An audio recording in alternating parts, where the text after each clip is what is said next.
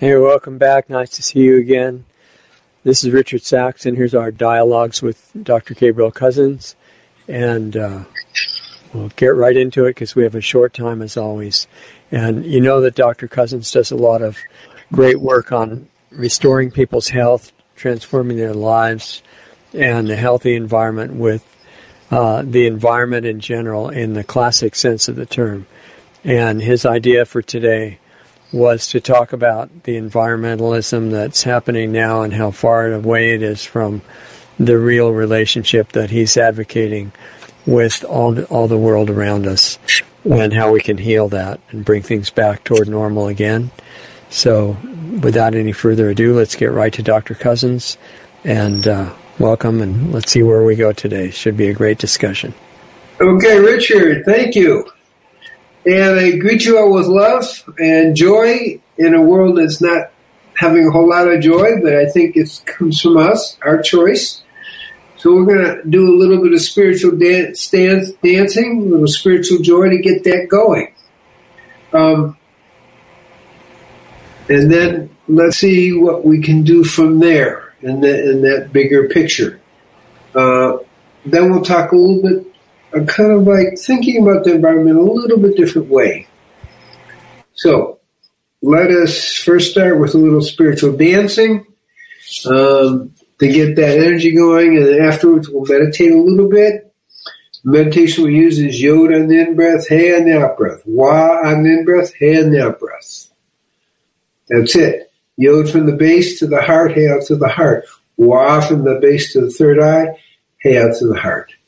And we just keep repeating it until the mind is quiet, and then you're in meditation. We're only, our meditation here is like 4 minutes, just enough to quiet the mind. And so we dance and we meditate, and then we talk. So here we go. Come dance now. Come dance. Okay.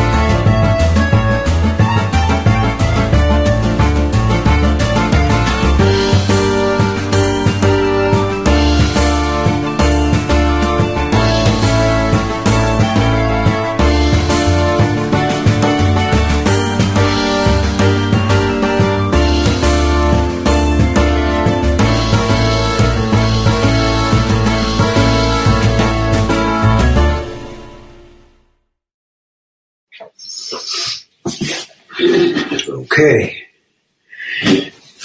Now we focus on my eyes as we go into meditation for a few minutes.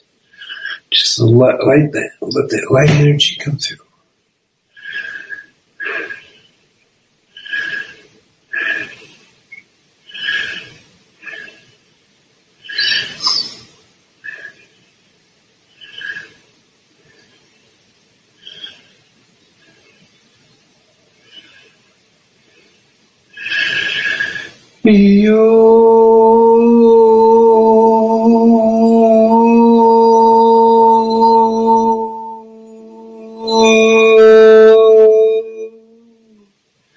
We're now in the meditation.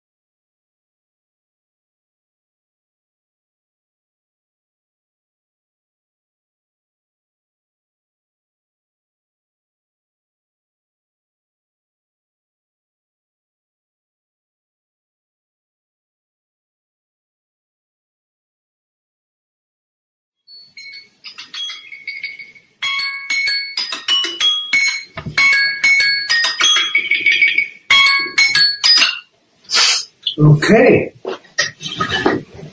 Slowly come out of meditation. So, we're going to talk a little bit more about the ecology, but in a slightly different angle. I'm coming for a little bit more direct experience, and there's two angles to it. You've heard me talk about the sevenfold peace. Peace with the ecology of our body, physical health, okay? Peace, with the mind and mental health, meditation. Peace with the family, interactional peace. Peace with the community. Peace with all cultures. And peace with this sacred ecology and peace with God. So I use the word sacred ecology. So that's one level. It's a whole way of being where the whole ecological system at all 7 levels is what we're looking at. And that's key because you can't really talk about peace with ecology if you're doing things against humanity or you're doing, so that's just a piece. The second piece is I've lived for 3 years in Mendocino on a piece of land that had no electricity and no water and no telephone also. And there weren't cell phones at that time. This is in the 70s. And we really had to create an ecological base where we had our own organic farm going, a garden going, and we were able to do a variety of things there, build enough so we could live. But it's very different when you have nothing but the land and you're not hooked up to the grid in any way. Okay? You have to take care of your own pollution multiple ways, and you have to create your own energy systems. And we tried a variety of different things between wind energy, which really doesn't work very well. Like I remember we put a whole propeller on the top of a tree about 200 feet up, and there was this big storm, and the thing blew off. It actually took off in the wind. So there was our wind generator flying away. I mean, it crashed, obviously, but it flew away first. And we tried these different things, and it was really hard to get an energy system that really worked, learning how to work with batteries. And at that time, that's a while ago.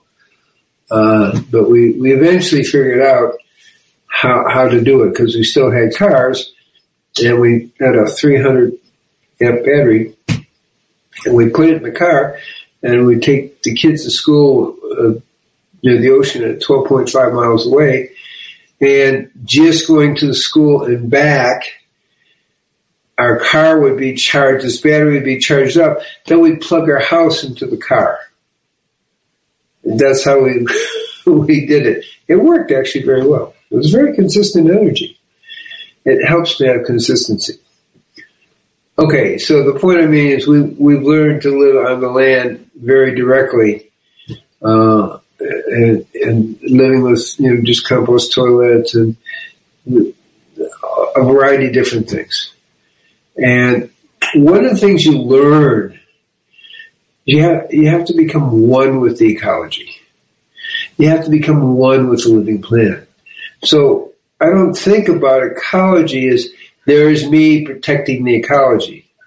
I don't think about the ecology as I'm trying to fix the ecology. It's I'm one with the living planet. That's my body. And somebody's abusing it, they're abusing my body. So it's a very personal way of thinking about it. So one with the living ecology. You do this to the planet, you're doing it to me. The way around, I'm not taking care of myself. I'm doing that to the planet. So there's that aspect of it, is that our body and the living planet are one. So there's no separation. So it's a whole other way of thinking. It's not abstract. You're living on the land, you're one with ecology, and that's the way it is. You have to be one with ecology. As a Native American sun dancer, an eagle dancer, the Native American way was they didn't necessarily use those kind of terms, was being one with the land. So it's not a new concept. It's just something that happens when you're living on the land. That's a whole ecological approach. It's a whole ecological understanding. And humans are part of that too. The human ecology, that's part of the sevenfold piece. So when I think about, some of the I don't even know how to say it, but just ecologists who don't consider the human element that we're part of the living planet, it's like, wait, what just happened? We're part of the ecology. Not that we're living in harmony with the ecology, but we're part of the ecology. And to separate humans from the ecology is not connected to the reality of the living planet. All the animals, all the plants, all the trees, and all the humans, and the living planet Earth are all part of one ecology. And so we take it now into a slightly spiritual point of view, because what I'm sharing is not necessarily, I won't call it spiritual. It's just a way of life. It's a way of thinking. And I'll say, it helps us understand Native American when you really get one with ecology. You're one with the living planet. And now we kind of bring another area into it, is that the kind of deep mystical teachings is God created everything. Well, if God created everything, everything's holy. And our relationship with the earth has to be in that holiness. So now we don't have ecology, we have a sacred ecology, and we have a sacred relationship with the ecology, not to violate it. Now, there is a play. You're an herbalist. You go out and you pick herbs. Well, that is a play of energy, and we're actually taking in the living planet into us and becoming one with the living planet in that way. So it doesn't mean you don't pick herbs or climb trees or whatever, but you're one with it.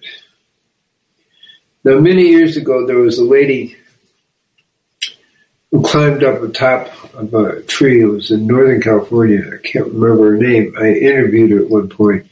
And she stayed up there, I don't know, half a year. I think it was a year to protect the trees. And then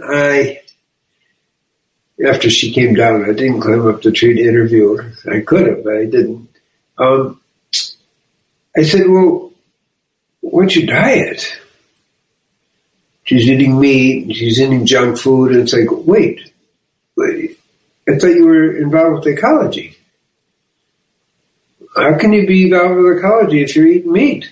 Meat eating is very ecologically destructive.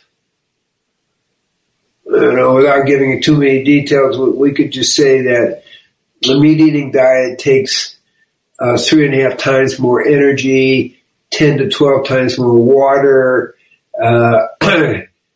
Meat-eating agriculture takes up 70% of the agricultural land. Vegan agriculture takes 5%. A vegan can live on the land that 14 vegans can live on the land that one meat eater lives on.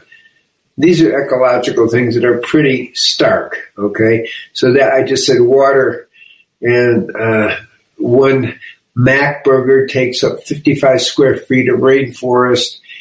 Eating meat is very unecological. I said, but you're eating meat and you're climbing a tree and thinking that's helping? And the truth is, she was very sincere. She never even included that in her thinking, and she became a vegan. I met her a few years later, and it's like, okay, here's a really sincere lady about this. And so it was an interesting interview and interesting teaching, but it's a holistic thing. You can't separate it. And that's what some people who are, quote, ecologists today or pro-ecology do. They've separated ecology from the rest of the planet, from the rest of humanity, from how you eat. How many of the ecologists who are gluing themselves to the ground in England are vegan? If you're not vegan, you can't seriously talk about supporting the ecology because, again, a meat eater requires a swimming, literally 1.5 million gallons of water a year. That is, let's say they require 4,500 gallons of water a year, and a vegan, 300 gallons.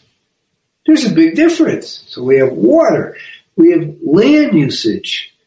So being just a simple act of being a meat eater actually upsets the ecology. And we go back to Gan Eden, it was a live food vegan diet. It wasn't that complicated. It was right there. And so one of the teachings is pay attention so we don't destroy the earth. And when I mean don't destroy the earth, I mean don't destroy the earth. And how we eat is one of the biggest ways of destroying the earth, particularly, a meat-centered diet does that because it brings in all the animal agriculture and so forth. So if there's anybody talking about ecology and they're not vegan, they're really not seeing it in a bigger picture. Okay, and it's a way of being at peace because you're not violating the earth. You're not causing death on the earth. Your movements on the earth are sacred. We're living in harmony with the plants, and there's a cycle between the plants and the humans, and we're putting out carbon dioxide. They're needing carbon dioxide for photosynthesis. But what do? They give us oxygen. So we're in this beautiful cycle of life with the plants and the trees. And, of course, we can go into talking with the plants, and if you observe the plants, they do turn towards you. They do listen. They talk to each other. All that's been proven. So that's not like they're mute. It's just we can't hear. A lot of us can't hear what the plants have to say. If you listen, you really can't hear. Okay?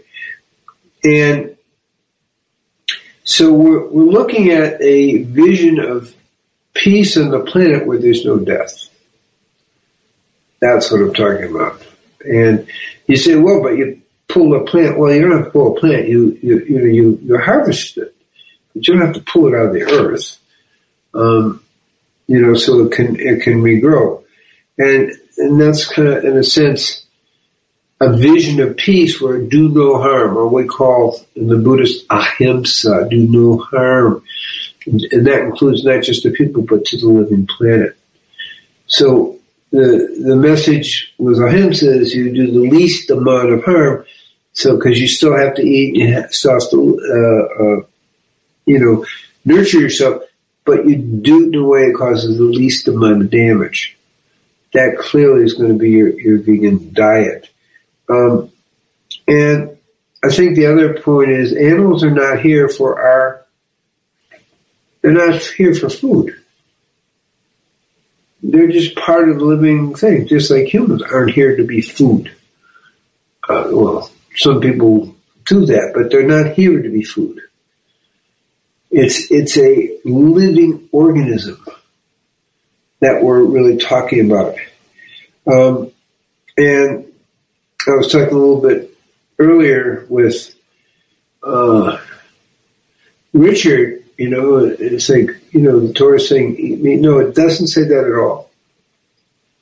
Unless you are doing temple offerings, which doesn't happen anymore, there's no obligation to eat meat. So that ended with the fall of the first temple. Done. No more animal sacrifice, and no one is obligated to eat meat, period. And you were only obligated to eat meat if you were kind of a priest doing the sacrifice, or you were participating in the sacrifice. But that's all gone. That's not what's happening now. In fact, they say if you kill an animal, you're really obligated to put the blood buried in the earth. Why? Because there's shame in killing animals. Because you're bringing peace, okay? Now, the other piece is sacredness in how we eat. And we can say, okay, we do a prayer and this, and we'll say, people don't know, but 95%, according to two Native American researchers who are independent, 95% of the Native Americans, besides the Plains Indians, actually were pretty much vegan. Just to make a point, it wasn't total, but very high level of that. But we're talking about seeing the sacredness of all things as we interact with the planet. It's based, though, on the oneness. It's based on our interactions are not about domination, but dominion, which is we're making things happen in a good way so the whole living planet benefits and grows and gets stronger and healthier. Obviously, what's going on in the world today is we don't seem to be acting with any kind of understanding towards that. And so we see a lot of environmental mess without much consideration. So I'm going to invite Richard in here to join us.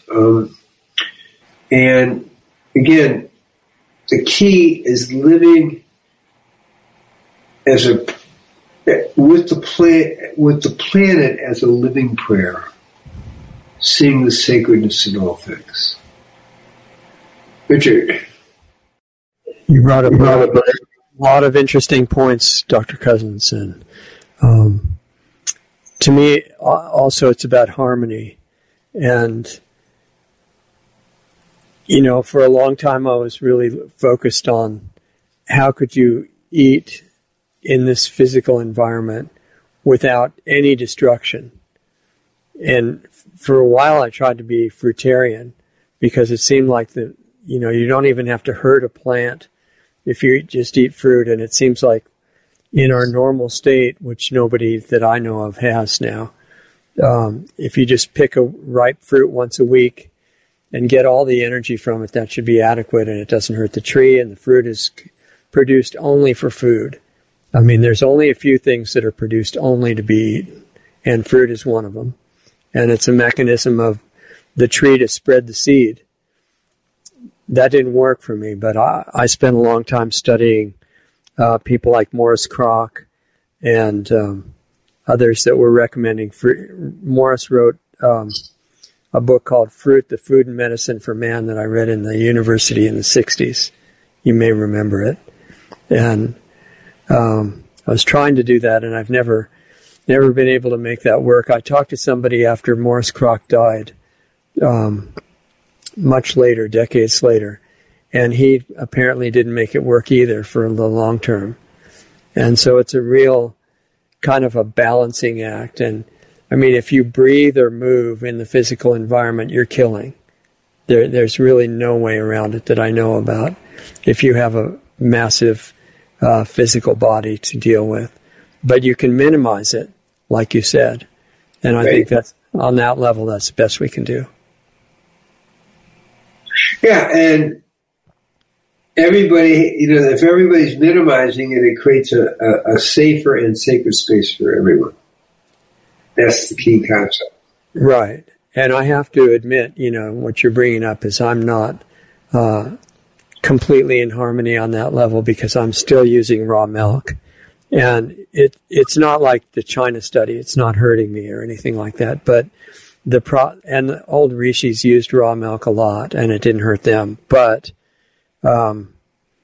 the way they do dairy now, even the organic ones, even the ones that say they're being compassionate, they kill all the animals, which is a big defect.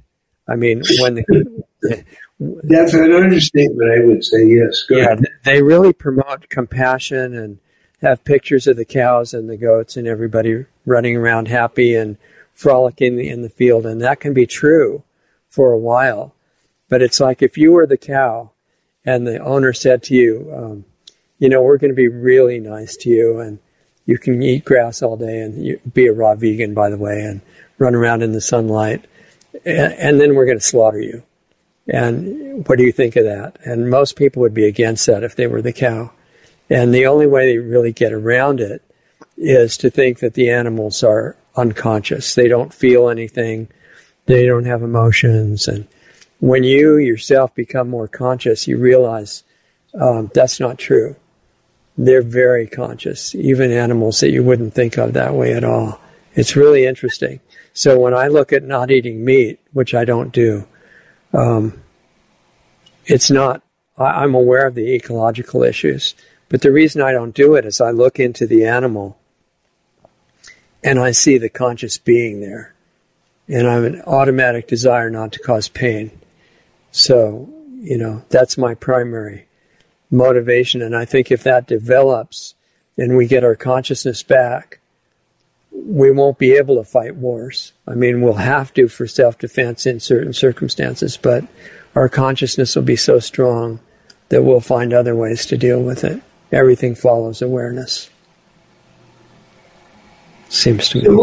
So what we're talking about is, from an ecological point of view, is enhancing our sense of oneness with the living planet. So we're not protecting the ecology, we are one with the living planet. We're not protecting the planet because that's about separation. We're operating as one with the living planet, and that gives us a different perspective in our relationship to the planet, but also in terms of protection as well. Right. That's a different, because it's just different. And we see all the planet. We don't see as humans as an aberration on the planet. That is not ecological thinking. Right. That's what we're being taught now. In fact, when you become more self-aware and have a feeling of who you are, at least closer to it, you don't relate to other people the same way as you did before. You don't want to hurt anybody. You don't want anybody to suffer. You don't want the so-called bad people to suffer. You don't want the good people to suffer. You don't want to cause pain to anybody. And you start not blaming people and condemning people for what they do. You start seeing underneath the programming, that's a conscious being that is imprisoned by patterns in the mind. And if we become strong enough, we can help get them out too. So when we have separation among humans, as we're having today, that's a disruption in the living ecology. Right. Because we are born into the essential oneness, we violate it when we begin operating in separation. So peace with humanity is part of the overall ecology. And that's clearly what we're not exactly seeing in the world today. Right. There's another big aspect, too, which is how we use technology and how we design and develop technology. And if you've got the consciousness that you're talking about, where we're one with the whole environment, the living, all of it's living, but the different manifestations of our environment, you don't design cell phone frequencies to damage the people that use them. You don't design plastics to never break down. You don't design anything to hurt anybody, and you use the creativity of real science, which is exploring with no preconceptions and questioning everything, to develop a whole advanced technology that is in harmony with nature. And that's not being done right now for the most part. And we have the ability to do it. Yeah, it can be done. Even with the EMF issue, with the 5G and 6G, the people who know about these things are saying they don't have to use these destructive frequencies. It's possible to have a great communication system with frequencies that are actually health modalities. And they carry the information just as well or better. So the proper way of thinking about it is how to eat and how to live in balance with the holiness of all creation. And if we use that as a guideline, then we're honoring all of life, including human life. Right. And I think that's the big, key point here. Yeah. If you absorb and actually develop that awareness in yourself, self-awareness that you're one with the environment and everybody else is in the same overall consciousness that you are, then another side effect happens. And that's that if somebody in a position of power tells you to commit a crime in the name of law or, killing some other people of another country for no reason and mistreatment of people as a policeman or something like that, you can't do it. You don't say, well, I wish I didn't have to, but I'll lose my job or I'll be court-martialed out of the military if I don't commit mass murder, things like that. You're sorry for that, but you can't do it. So just like you can't knowingly cause pain to an animal unless it's some kind of weird self-defense situation, you also can't follow illegal, immoral orders from any kind of authority figure.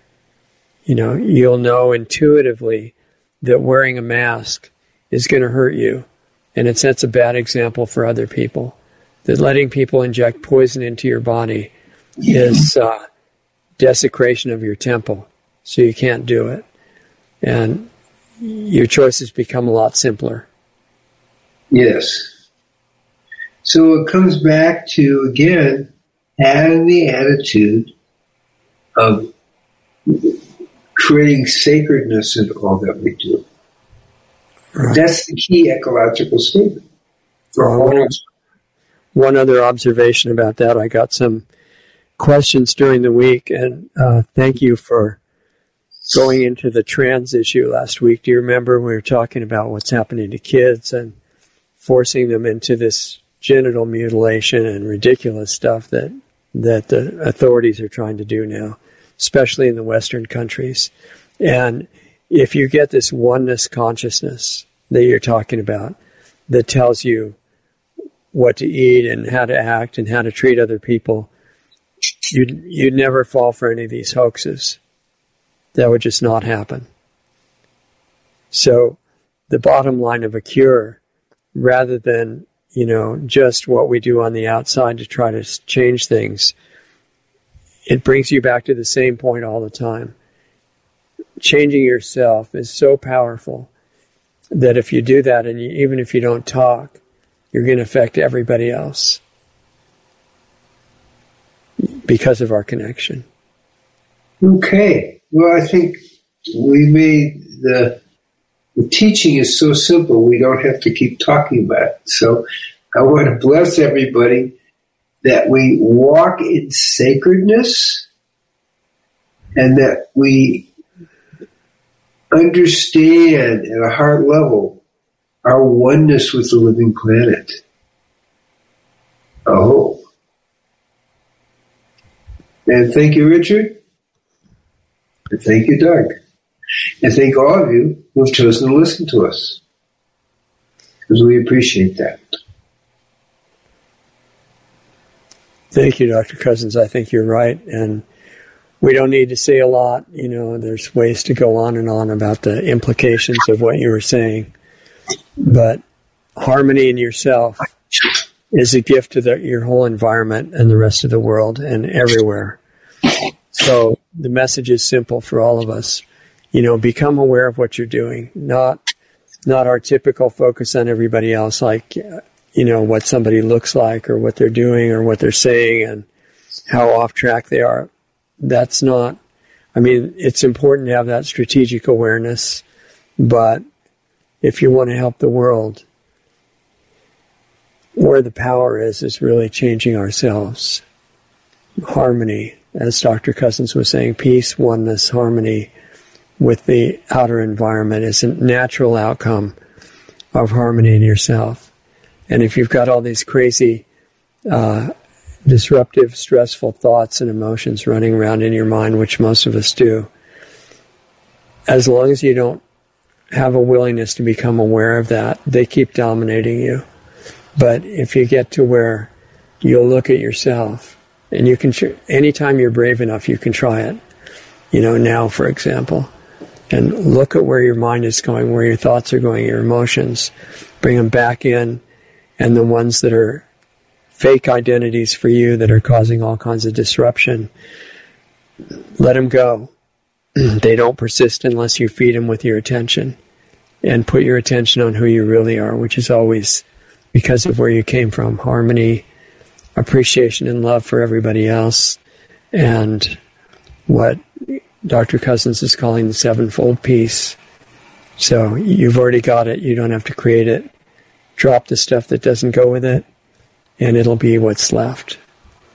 So anyway, I won't belabor it too much. He's right about keeping it simple. Apply it in your life. Apply it in our lives. That's what it comes down to. It's one thing to believe it and to know it and to be able to explain it and to talk about it. The missing link is, like Nike says, just do it. Relax. Watch where your focus is. And ask yourself, what would it feel like if this harmony was in you and everywhere? And tune into that feeling and watch what happens. Changes everything. So, have a great week. Thanks for being here. We're starting to do interviews, and we'll see you next time. Take care.